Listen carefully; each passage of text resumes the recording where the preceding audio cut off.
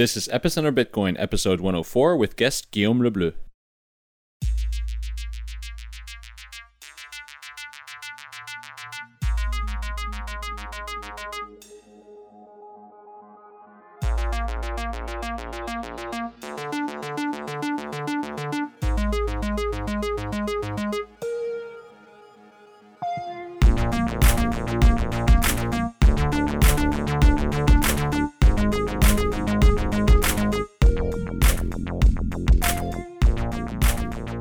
This episode of Epicenter Bitcoin is brought to you by Shapeshift. With no account or sign-up required, it's the easiest way to buy and sell gems, Counterparty, Dogecoin, Dash, and other leading cryptocurrencies. Go to shapeshift.io to instantly convert your altcoins and to discover the future of cryptocurrency exchanges. And by Hide.me. Protect yourself against hackers and safeguard your identity online with a first-class VPN. Go to hide.me/epicenter and sign up for a free account today.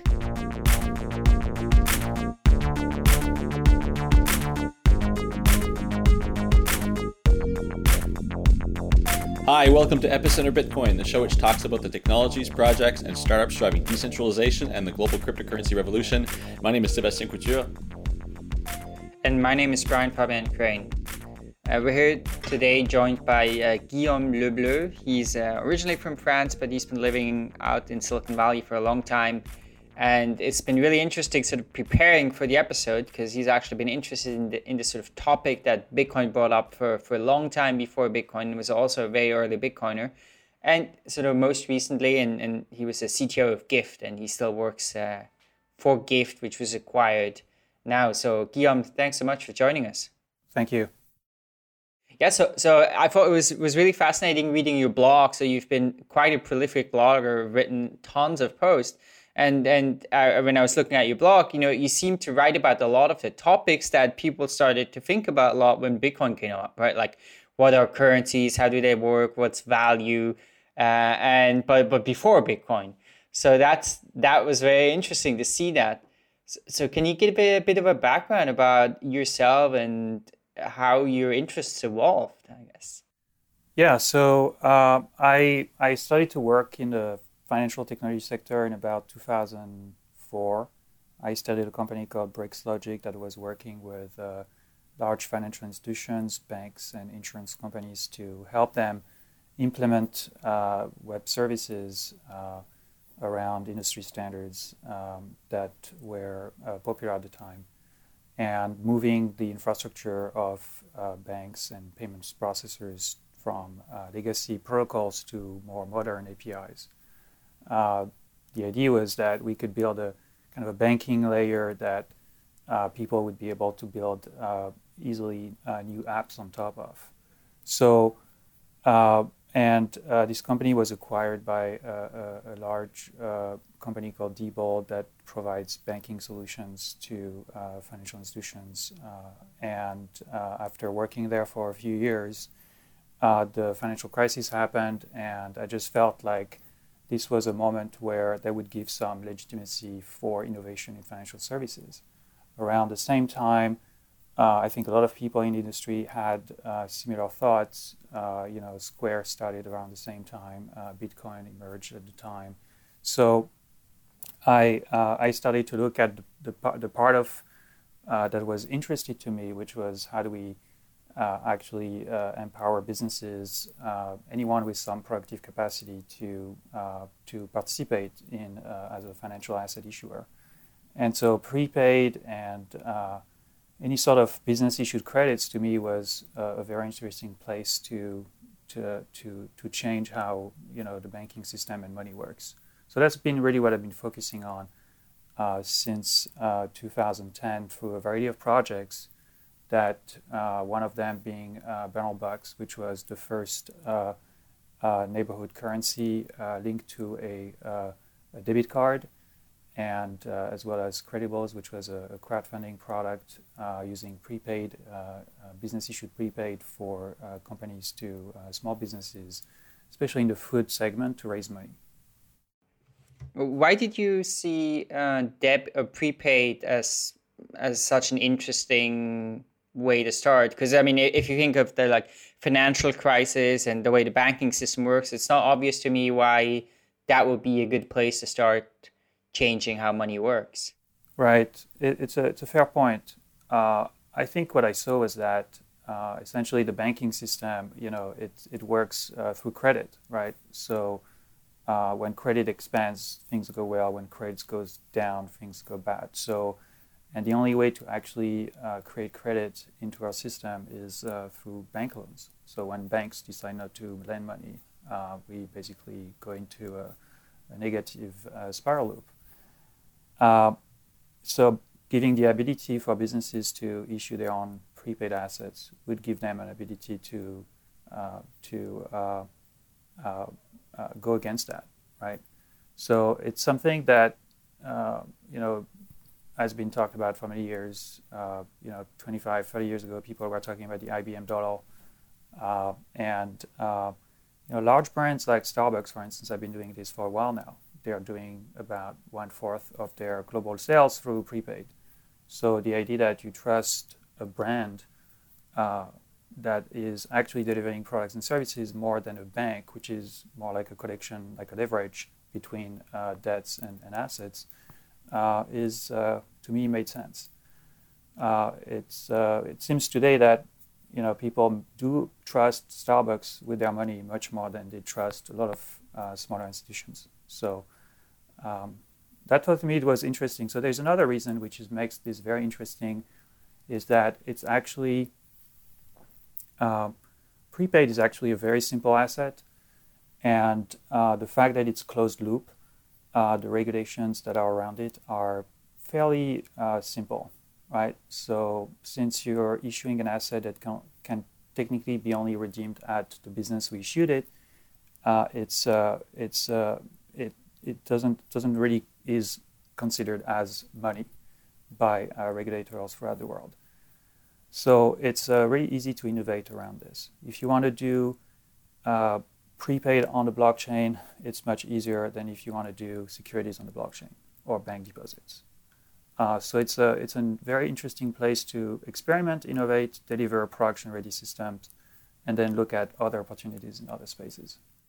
So, I mean, the idea that the business-issued assets space is sort of a closed loop and not considered money. I mean, we can get into this topic a little deeper in the show, but do you think that can change with the advent of cryptocurrency and the ability to exchange currencies on exchange platforms? Will that evolve in the future? Yeah, of course. So, but today, the way that regulations think about money is that it's either money or it's not money. So I think these regulations are going to have to evolve to recognize that it's really about liquidity. So if you have an illiquid asset, and Bitcoin to a degree is somewhat of an illiquid asset still, you cannot really sell $1 million worth of Bitcoin without affecting the price. So the more liquid an asset is, the more likely it's going to be used for driving maybe illegal transactions as well. So if you're trying to launder money, you may not use gift card because you're going to lose a lot on friction, on swapping. But if you have an asset that you can transact a lot in it without losing too much in transaction costs and exchange costs, then it becomes basically money. So I see money as really as liquidity. Any asset can function as money. It's really how liquid this asset is. So I think regulators will need to evolve to a point where they look at how liquid a particular asset is, and regulate things based on that, not based on whether it can be transferred peer to peer. Let's get into the gift card market. Before we get into what you guys have built at Gyft, can you talk to us about what the current gift card industry looks like, and specifically the infrastructure that most of us don't realize that when we use a gift card, when we go into a store and buy a gift card and pay with it, that there's this very complex infrastructure underneath that and multiple actors. Can you sort of give us an overview of what that looks like? Yeah. So the gift card market as an industry is about $100 billion, $30 billion a year, and within that you have what's called open loop and closed loop. So I would say it's about half and half. One half is open loop, like your Visa card that you buy at Safeway to, put money on if you're unbanked, or and closed loop, which is merchant-specific credit gift cards. And the variety of use cases go way beyond like the typical gift card. I mean, gift card has stayed as the main term for, basically merchant-issued prepaid. Maybe because there's not any other good term for it. But really, the use case are, for instance, buying for yourself, making a company doing buying a gift card as an incentive to their employees, rewarding people for performing certain actions online or offline. So, for instance, you fill up a survey at a grocery store, you get a gift card. So there's a lot more use case to gift cards than just someone sending a gift to someone else.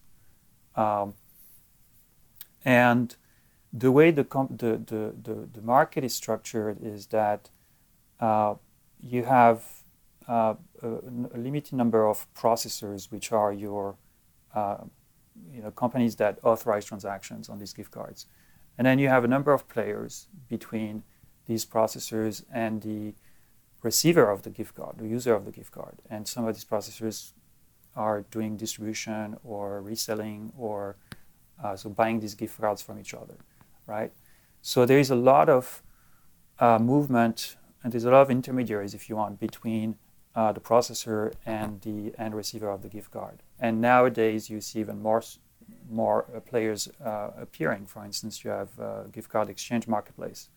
So you could have, from the time the gift card number is issued and provisioned to the time it is consumed, you could have, 5-6 players. So the security of the gift card is very similar to where, credit cards were 20, 30 years ago. I mean, today, credit cards, debit cards have been, security models have been increasingly tightened, with, tokenization, what Apple Pay is using.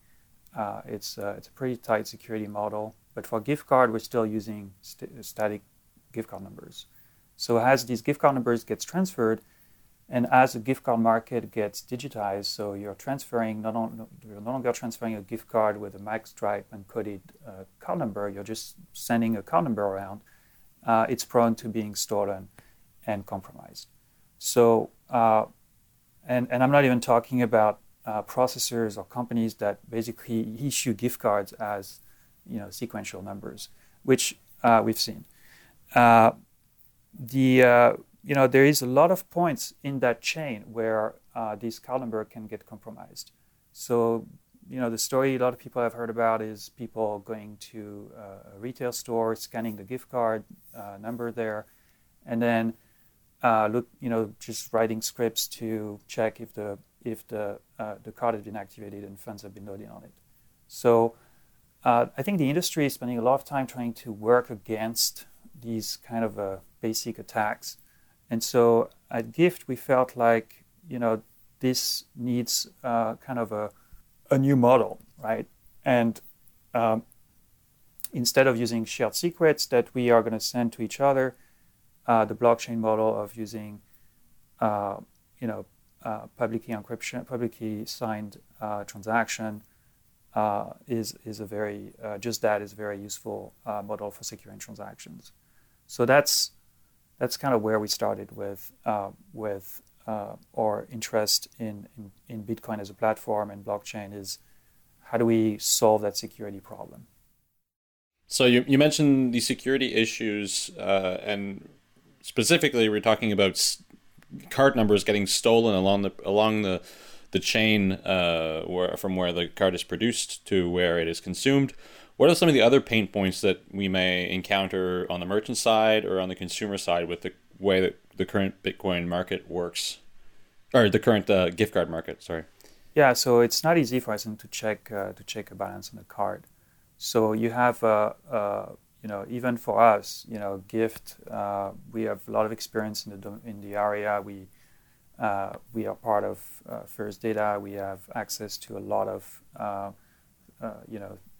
processors and a lot of players in the space, it's still very difficult for us to provide up-to-date balance information for these gift cards. Every system is different.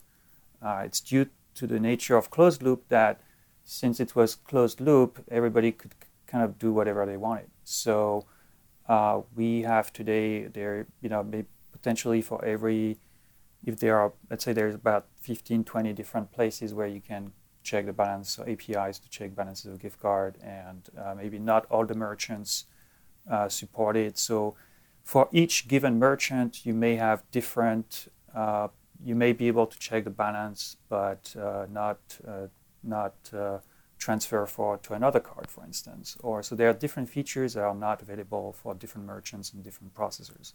So it makes things very complicated from an application developer standpoint, right? If you're just interested to start issuing these gift cards and allowing them to be redeemed at the merchant where they are issued, it's just very complicated, and you need to essentially pay all these players along the chain for their services.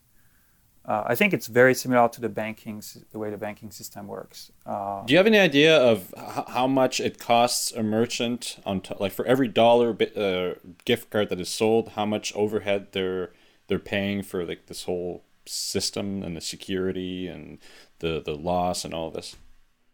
No, I don't have specific numbers about that, but definitely, I mean, the fraud in gift card is much higher than the fraud in credit card or debit cards, and it's not untypical for a merchant to give discounts to the distribution channels of about 5-10%, which is how they kind of pay for these costs, if you want. Is by basically selling their gift card at a discount to the face value. So it could go anywhere between 20% to, let's say, 3%, right, as a discount. Our show today is brought to you by our friends at Shapeshift.io. Shapeshift is the fast and easy way to trade altcoins, and they now support over 50 cryptocurrencies, which includes all the ones you have ever heard of, unless you have no life and spend way too much time on Bitcoin talk. So if you want to trade altcoins, there's the old way of doing it, which means creating an account somewhere, giving them all your data, depositing your money, and then growing old while hoping for the best. Or there's a Shapeshift way, which is fast, easy, and means getting it all done in less than a minute while not even needing an account. So here's something to consider. Shapeshift is a company that really stands by its values and goes out of its way to protect users' private data. One way they do this, obviously, is by not requiring you to give them any personal information to use a service, since you can't even create an account to use it. And secondly, when BitLicense was enacted in the US, Shapeshift was the first company to say, screw this, we're not standing for this nonsense, and what they immediately did was move the company out of the US and into Switzerland. So Shapeshift is a company that really believes in the core values and core ideals of Bitcoin, and we think that's very honorable and very cool.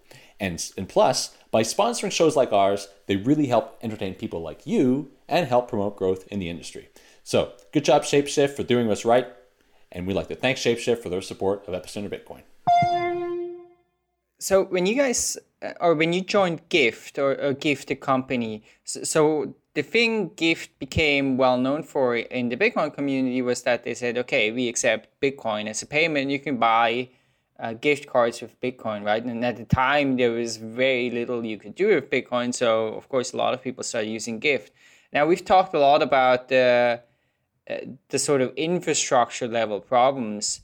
Was Gyft at that time already trying to change some things there as well, or was sort of the main difference between other gift card providers accepting Bitcoin? No, we really started thinking about this around the beginning of the year. So this year, yeah. So Gyft is really committed to making it very easy, secure, instant to buy any gift card from any merchant. So, we haven't really looked into adding other cryptocurrencies, but if there was a huge demand for that. That's something that maybe we'd look into. So we really started this thought process. I mean, the conversation around security, as I think it started a long time before we started that, but specifically working around and developing something that would address that started around the beginning of the year. Yeah. So we're going to talk in just a minute about the work you have been doing to address this using the blockchain.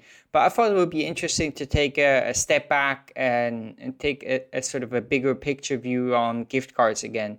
So you mentioned Starbucks before, right? And that they do a quarter of their revenues with gift cards. Yeah. Of course, the interesting thing there, I guess, is that they're essentially like pre-financing. They're getting like free financing, or how do you think about that? And how do you think about that also when you maybe go beyond Starbucks and think about merchants in general? What's the potential there?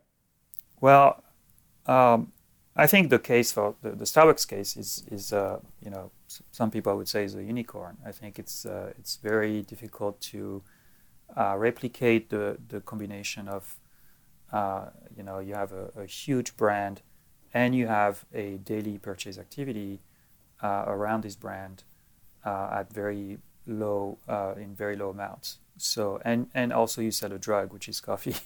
So all these things make it very unique, I think, to replicate. I think it's if you compare to other companies. I mean, if Starbucks does about 1/4 of their global revenue using prepaid, about 10% using their app only. It's quite reasonable, I think, to expect that other businesses may be able to, depending on the kinds of products they sell, services they sell, to do a lot more with prepaid than they've done before, maybe in the range of 5% of their revenue, for instance. So the Starbucks case is unique, but I think the reason why people haven't been really using prepaid is just because of the fragility of the system. If you get something and you don't know how much money there is on it, if you don't know that you can trust it, if you don't know that how much business has issued of it, if you cannot easily transfer it to someone else or resell it, it doesn't make it very attractive. But if it had all these capabilities, I think a lot of people would be looking at it differently. And merchants would be using it a lot more. There is a lot of benefits for merchants. So merchants, by using prepaid, they generally get some cash up front, which may or may not be interesting to them. I suspect it's not for Starbucks, but it may be for a small business, or I know it is. I mean, crowdfunding and Kickstarter are a form of prepayment, right? In many cases. The other aspect is that you can reduce fraud, so you can and transaction costs. So you can ask people to pay $25, $50, $100, and then have a lot of small transactions, which is going to reduce your transaction fees. And also, you're building a relationship. Your prepayment, this asset that the customer holds, becomes a point where you can exchange or engage your customer around. So Starbucks, again, has been doing it with loyalty points, but just having a channel that you provide updates, people go to you to ask for their balance, or this becomes places where you can engage with your customers and promote offerings and stuff like that. So it's a very, to me, it's a very, very interesting asset. It's just underutilized because of, I think, security and just user experience issues. And so the work you did with that other project, Credibles, we haven't talked about yet, but I think that is very interesting too, because it sort of tries to roll out something similar to Starbucks, right? But make that accessible to small local merchants. Yeah, so the use case is very much, and as I said, the use case is very, very much valid. So I think the challenge that you'll see from anyone doing anything related to local including the Yelp and the Foursquare and or Square, or all these companies.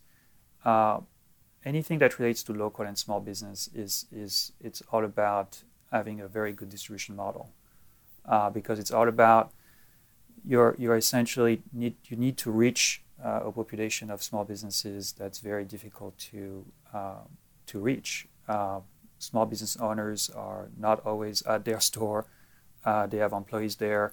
You cannot just stop by and try to have a conversation about Bitcoin. So I think anyone who's been trying to sell Bitcoin to small businesses on the street knows that. And then actually, getting them to sign up, to change their workflows, to train their employees, all of that takes a lot of time. And then actually making sure that they stay in business, because there's a lot of turnover in the small business community. So all of that make your distribution cost huge. And there is an endless number of companies that have attempted to solve this problem. So if you're in the transaction business, it's even harder, because they need to change their point of sale system, they need to upgrade it, they need to do all kinds of things to it. So that is the main challenge, I think, for how to change and how to make these kinds of new blockchain-based assets or cryptocurrencies available at these merchants, is who is going to fund the distribution cost, and how do you recoup that later on. So I think what was very attractive to me in what Gyft was doing as part of First Data is that they built an app for small businesses. It's called Gyft for Business. And this app is available on a device called Clover, which is basically a POS device running Android that is able to accept any kind of payment methods. But in addition, any developer can create a new app on it. And so they've built an app marketplace, so it becomes super easy for a developer to create a new app, deploy it to an app marketplace, kind of like the iTunes Store, and suddenly for a small business owner who wants to try something new, they can just press a button and add it to their point of sale system, and it automatically becomes a new tender. So to me, that's the future model of distribution of new software to small businesses. For small businesses, the point of sale system is their central nervous system. This is their computer where they do everything. So now that we have smart devices that are able to become a place where small business owners can try different apps, then it becomes much easier to start accepting other kinds of things, right?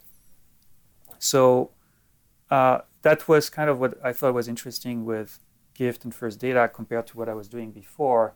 I was doing this as a standalone app, and a lot of companies do that. They build a new standalone app that they provide to small business owners. So now it changes the workflow. It makes it very expensive for the business to participate.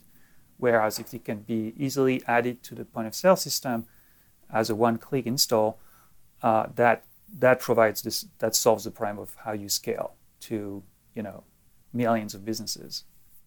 Yeah, that's very interesting. And just a little bit of background very briefly. So the Credibles, I guess the idea was, right, that you could basically do the prepaid with a local merchant, which then is sort of a little bit like crowdfunding, right? So you say like, okay, I really like this butcher. I'm purchasing basically money there, sort of like buying in bulk, but I can actually use it over time. Yeah, so Credibles has been very successful with a few hundred businesses, and many of these businesses have seen incredible results. So the model has really had really good response.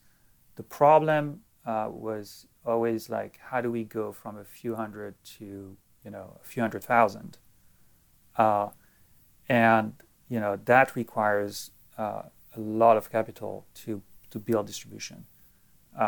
Companies like Groupon have hired, I've heard thousands of salespeople to be able to do that. So it's not something that companies or investors, I think, are very, very warm about. to do. But I think the concept is valid. I think small businesses can look into leveraging the trust, the knowledge that their customers have in them to get a little bit more cash up front. For small businesses to get $10,000, $20,000, $50,000 upfront from their customers, that is sometimes the difference between making it or not. So the fact that they have now this tool that they can do it is very useful. I think cryptocurrencies, blockchain-based assets are going to make that much easier for any kind of business of any size to do that. Today's magic word is GIFT, G-I-F-T. Head over to letstalkbitcoin.com to sign in, enter the magic word, and claim your part of the listener award.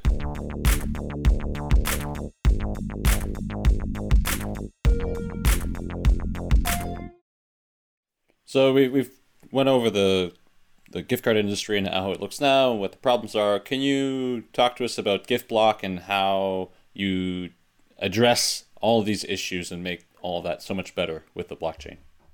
Yeah. So, there's a couple of things that I think are important. One is the use of public infrastructure at the core of every transaction, and use of a shared ledger with industry participants to drive interoperability. So right now we're not really focused on making GiftBlock a industry initiative. We are open to and have conversations with other companies, but we're primarily thinking of how do we improve the current infrastructure that we have at Gift with this technology. So the two main interest was to have a kind of a standard ledger system that we could easily share internally within other companies of First Data, as well as externally with partners and third parties, developers that want to integrate with us. So initially, when we started this thinking, we thought, okay, well, let's build this on Bitcoin. There was already some people looking at private chains, but we thought Bitcoin was going to be probably the best place to secure some of these assets. And I think over time we realized that some of the scaling issues were going to take a longer time to be resolved. And so we decided over the course of the summer to switch to a private chain approach. So we still think that GiftBlock as a private chain will work with Bitcoin, but as it is today, I think most of the assets that will be issuing on GiftBlock will be issued on this private chain. So from a technical perspective, how exactly does that work? Because is it just a fork of Bitcoin, or do you use some other? Yeah, so we're using Chain.com as our blockchain provider. So I think they would be. You should have them on the show to answer all these technical questions. But it's not a fork of Bitcoin. So, but it's as close to Bitcoin as it can be without being a fork of it. That's where that's what I just say. I think you should just have them on the show to answer the question. What we are very committed to is making interoperability with Bitcoin very easy. So what I think is very important is how do we take, for instance, an asset? How do we issue this asset on Bitcoin, and then from there, how do we move this asset to a private chain to do small, quick, fast transactions that comply with current regulations? and how does this private chain then maybe checks into Bitcoin on every 10 minutes to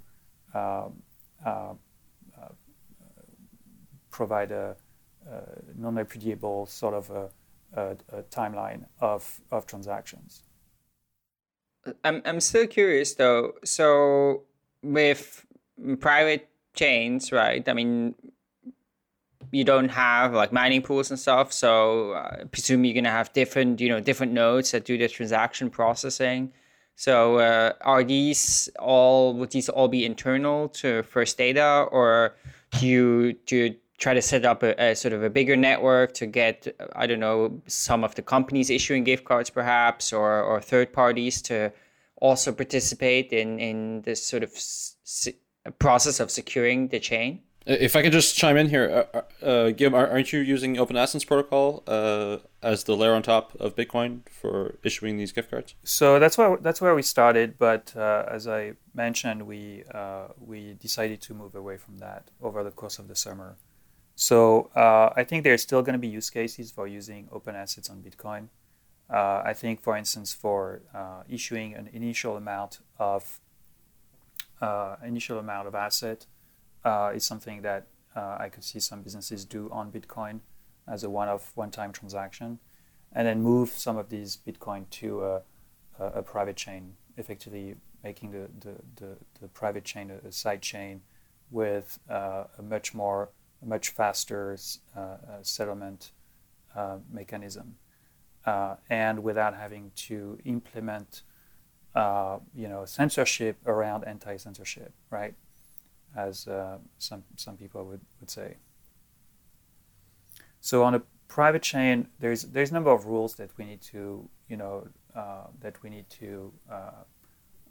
comply with in prepaid, in terms of validity of transactions, as well as brands are very keen to understand where their assets are being used. So, for instance, if you're Disney, you don't want your gift card to be sold on the porn site, right? So, how you can maintain some of these things and monitor these activities is important for the gift card industry, right? To answer your question, what we want to do is we have this vision for having either a single chain or a network of chains, of connected chains that the gift card industry players would be using. And so we want to have these conversations, but initially it's much more about just us putting a product out there that's going to deliver much better experience and security for end users. So one thing that we were very much focused initially on solving the security problem. But as we started to implement things, what we realized is that the model of the Bitcoin model of the redemption model, if you want, is very interesting and can be used to provide a much better experience. So one thing that we demoed a few months ago and also recently at Money 2020 is how we can do basically push payments, which is how I describe Bitcoin payments, how these push payments can be used to do things that were not possible before and that other wallets cannot do. So a good example is, for instance, doing multi-asset payments. So on a private chain that has support for an infinity number of assets, it's very easy to kind of have a slightly different version of BIP70 where the merchant requests you an amount, and in addition to this amount, they provide you with a list of assets that they're willing to accept. It's very easy for the wallet to retrieve that in a machine-readable format and then look at it and then build a transaction that's going to be satisfying these requirements and push that transactions to the blockchain.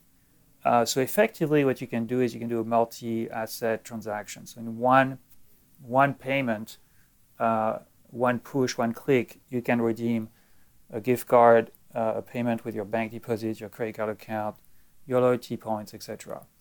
Whereas if you look at the current experience, even for wallets like Apple Pay, you may have to go through each card individually. So that I think is very valuable. I think people don't want to have to go through this hassle of selecting all these different cards.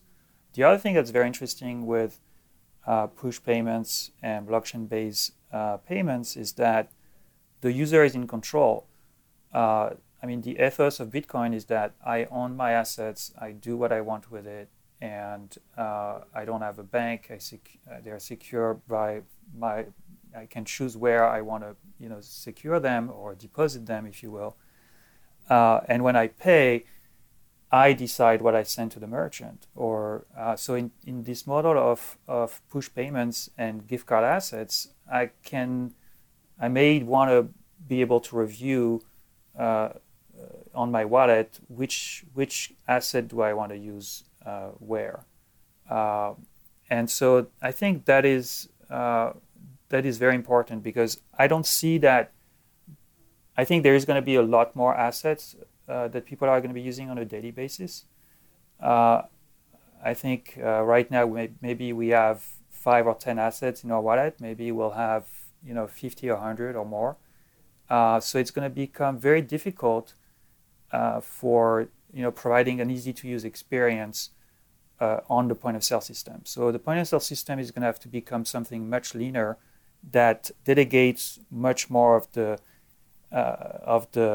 decision to the wallet, and the wallet is going to make a lot of intelligent decisions about which asset I want to use, or do I want to swap an asset on the fly with something else, maybe sell one, buy one, to make a particular transaction.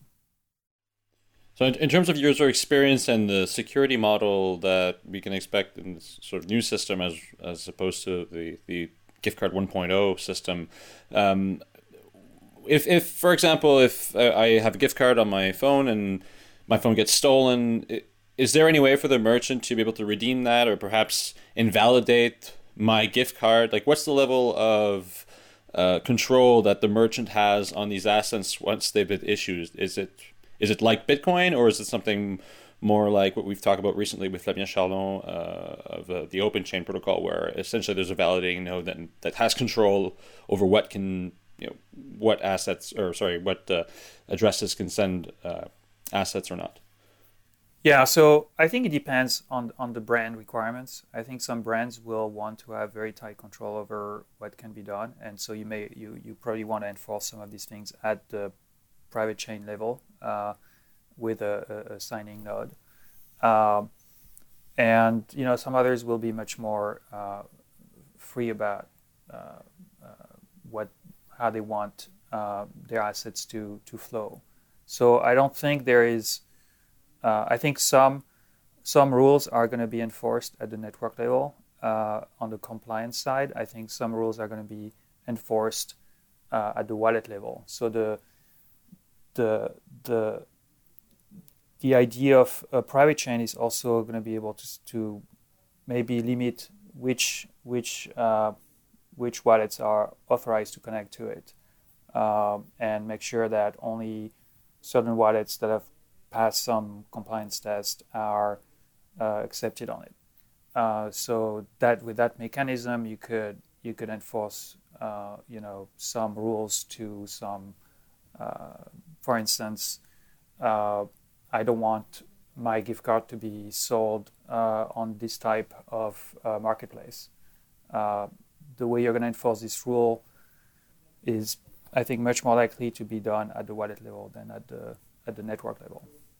And regarding the ability to exchange different gift card assets, so we talked about this at the beginning of the show. Can you go into more detail as to what it would look like if we'd have an exchange marketplace where you, with your Starbucks asset or your Starbucks money, could exchange it for like Walmart gift cards? Is that something that would be desirable or even possible in this model. Can you talk a bit about that? Yeah, so I think from an end user standpoint, it's very desirable to be able to take any gift card asset and sell it, right? And it's very desirable for someone else who wants to buy this gift card as a discount to be able to buy it from them. So there's value there. I think the other side of that is that we're talking about brand money. So if you put yourself in the shoes of the brand, you may not want to have your assets being freely traded at major discounts by people. So I think the way it works today is that the brands provide access to their assets on certain conditions, right? That resellers or exchanges or distributors are going to comply with some of the rules and are going to make sure that their resellers are going to comply with these rules as well. So I think I can see wallet-centric model. I can see that some of these things will be preserved. So I'm not expecting to have a free-for-all kind of space where people will trade any asset for any asset. I think it's much more likely to look like what exists today, but with a much higher level of security and understanding by the brands of what's going on with their gift cards, right? So right now, for instance, on some exchange sites like I'm not going to give any names, but I don't think the brands like that activity a lot because they basically have their gift cards discounted, and people may buy gift cards from other people that may be criminals, and so when they go redeem it, it doesn't work. So I don't think that's something that brands want to promote. But if the transactions were secure, maybe some of them will change their mind. It's unclear right now what exactly is going to happen in the exchange aspect of gift cards. What I do think is that people, when we think about putting assets like that on a blockchain, the first thing that people think about is exchange and trading. But there are much simpler use cases that I think are very interesting. If you think of a merchant issuing, not a merchant, but a manufacturer of a service or a product issuing prepaid credits, typically this model has been limited to merchants that have their own retail location, right? So you buy a gift card or a prepaid account from a provider, and then you redeem that for goods and services of that provider. But I think without talking about trading and exchange, what this blockchain-based model is going to allow you to do is to redeem these assets at other locations, right? That are selling the products of the manufacturer, but are not part of the same company, right? So example is Starbucks credits being accepted at other locations, or doing a Coca-Cola Coke dollars and having them accepted at McDonald's, right? So Coca-Cola has millions of places in the world where their products are sold, but how do they engage their customers, around a prepayment account if none of these locations are going to trust the assets when they are presented to them? So I think having assets issued on a blockchain means that each merchant can now trust that, authenticate that they are receiving valid assets from this merchant, and then they can easily trade them back to the merchant for something else. So I don't think the trading may not be something necessarily that's going to look like a trading desk, but the I think there's going to be a lot of these new scenarios enabled by blockchain-based assets where there is some trading involved.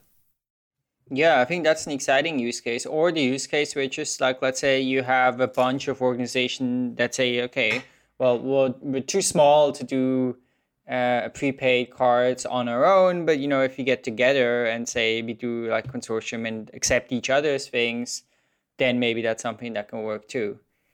Yeah, exactly. So, I mean, that's where when I started working on Burlbucks, this was kind of our idea as a merchant, I can issue some prepaid credits, but maybe they're not going to be trusted. So how can I pool them with other merchants into create a new asset out of a smart contract based on other merchants' prepaid credits, and then we have some rules in this smart contract if any one of us fails, and that asset, if it's kind of like a derivative, right, of a variety of assets, as value to may have more value to consumers because now they know they can use it at different places. They know that if one of us fails, they still can use it, right? So I don't know. I don't know what's going to happen there, right? I think right now the most promising scenario I see is just being able for a business to issue assets and having these assets to be used at a ton of different locations. I think to me that's the most exciting scenario. Let's take a short break and talk about Hide.me. Have you ever tried watching streaming TV from abroad? If you have, you've probably been greeted with an annoying error message written by some idiot lawyer telling you that you have no rights and you can't watch this program from outside the country. This used to happen to Sebastian all the time when he was in lonely France trying to watch his favorite Moose hockey game in Canada. And you wouldn't believe how angry he got. That's where most of his gray hair comes from. With Hide.me, this painful phase of my life is now over. When I want to watch American television or my favorite Moose hockey game from Europe, I just change my IP address and nobody ever knows where I came from. And with gigabit connections, I have zero lag. You can give Hide.me a try with their free plan. Their free plan includes 2 gigabytes of data at unthrottled bandwidth. You can use any of their free exit nodes, which are in Amsterdam, in Singapore, and in Montreal. And you can sign up for that at hide.me/epicenter. Now, if you use our URL and if you decide to go premium down the line, it's going to get you 35% off. And the premium plan gives you a lot. It gives you unlimited data. You can use as much as you want. You can connect up to 5 devices, so your whole household fits on the plan, and you can use any of their exit nodes all over the world, and they've got like 30 of them. And of course, you can pay with Bitcoin. So give it a try. We would like to thank Hide.me for their support of Epicenter Bitcoin. So as we mentioned in the beginning, you've been working in fintech for a long time, and so I'm curious, at the time, what was the sort of the view inside the fintech, I assume the sort of nascent fintech industry? Did you guys have the expectation back then that, this was going to like change the world in a short time? As today, right, we have that in the Bitcoin blockchain space.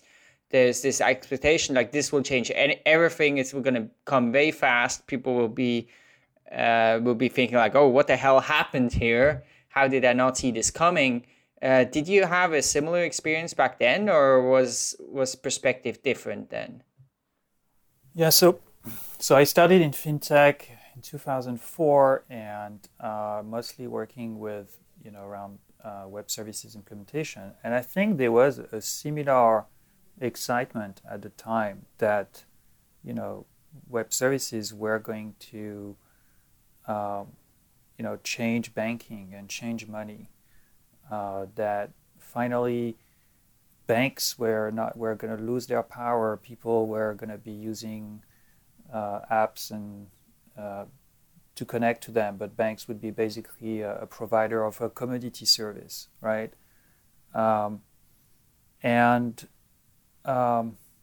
terms of interoperability, everybody thought, yeah, we're going to be able to more easily move money around, trade different assets with each other. And from my standpoint, there was I mean, not very little of that, or none of that has happened. So I think the one thing that I mention sometimes is that's different this time with blockchain is that at the time there was opportunities for people to do things on their own and not really look at the true interoperability. So some of these financial instruments can be complex, and unless you actually agree on the semantics, you really don't interoperate, right? So I think with blockchain, we are forced to really rethink the lower part of the stack, and at a very simple level of basically issuing an asset and transferring assets. And I think at that level, because it's very, very simple, we're going to see a lot of interoperability. I think at the smart contract level, maybe that's where we're going to see a lot of challenges in interoperating between different assets. Back 10 years ago, we could agree to disagree. I think right now with blockchain, it's really about agreeing and consensus and automating reconciliation between different chains. So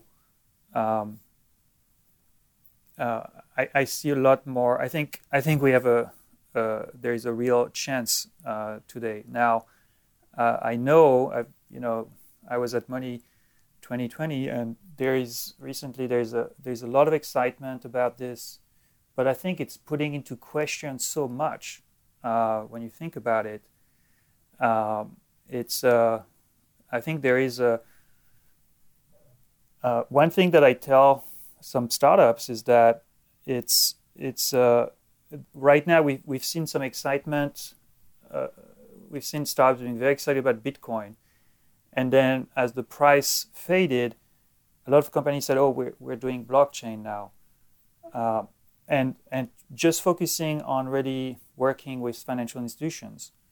So there's a ton of companies that have emerged in the past year doing that. The problem is that financial institutions are extremely slow. So I still see a lot of value in working very closely with startups trying to change the financial industry from the ground up, because it's very difficult for an existing player to put into question, some of the things they've been doing for many years. So I think the right approach when you work with all these financial institutions is to try to work on new projects, right? To try to work as if you are creating a startup from the inside. So instead of saying, let's move things to the blockchain, to really look at, okay, what are the new things that these blockchain technology enables? So I'm not very familiar with NASDAQ, but what NASDAQ announced was a private equity market, right? Which I don't know if this was something they were very much known for before. Maybe it's a brand new market for them. So they're not really saying, we're going to use blockchain for moving all the existing market activities that we have, which was built on systems over the past 30, 40 years. They are building something brand new. So I think that's something that we'll probably see happen elsewhere.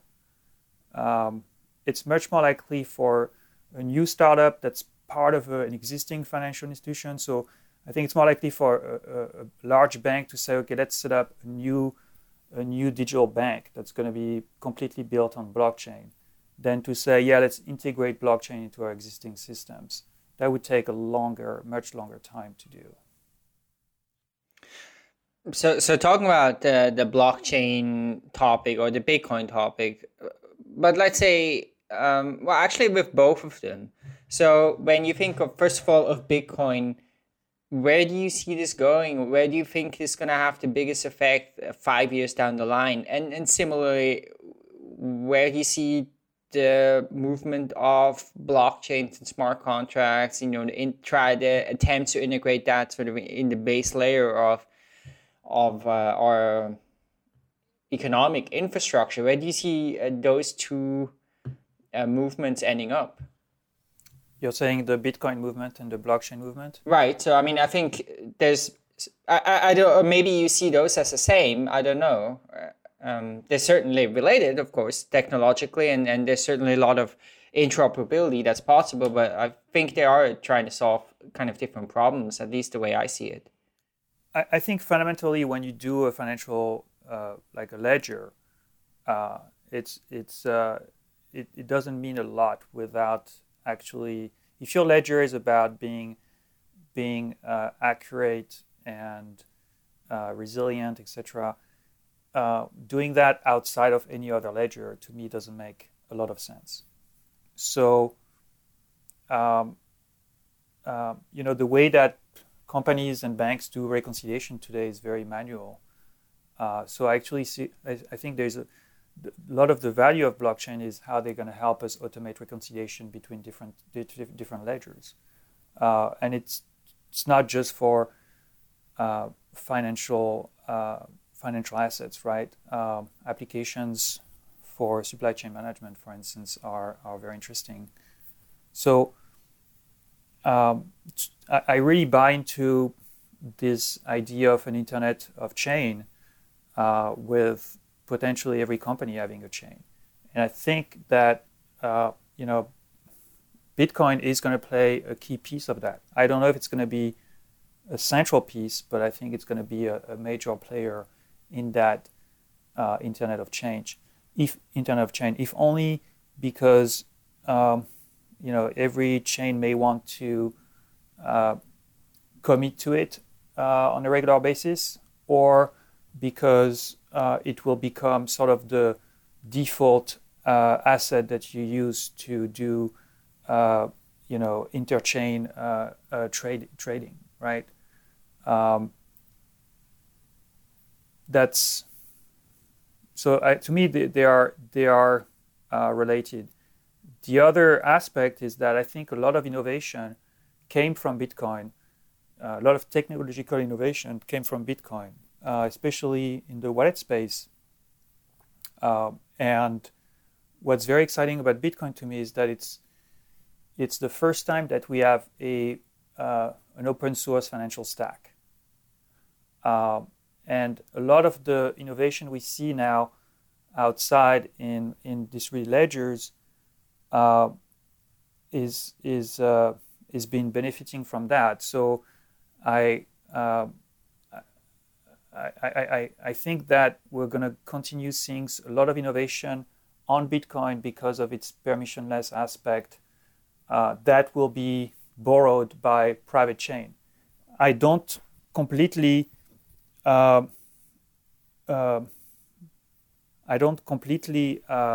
put aside the possibility that after several years of experimenting with blockchain and doing some very valuable work with blockchain, that we may see a revival as Bitcoin starts to scale or Ethereum starts to scale, that people will go back to permissionless chain. I think there's a cultural change that needs to happen there, but in all cases, I really see Bitcoin playing a central, or public chain playing a central role in this internet of chains.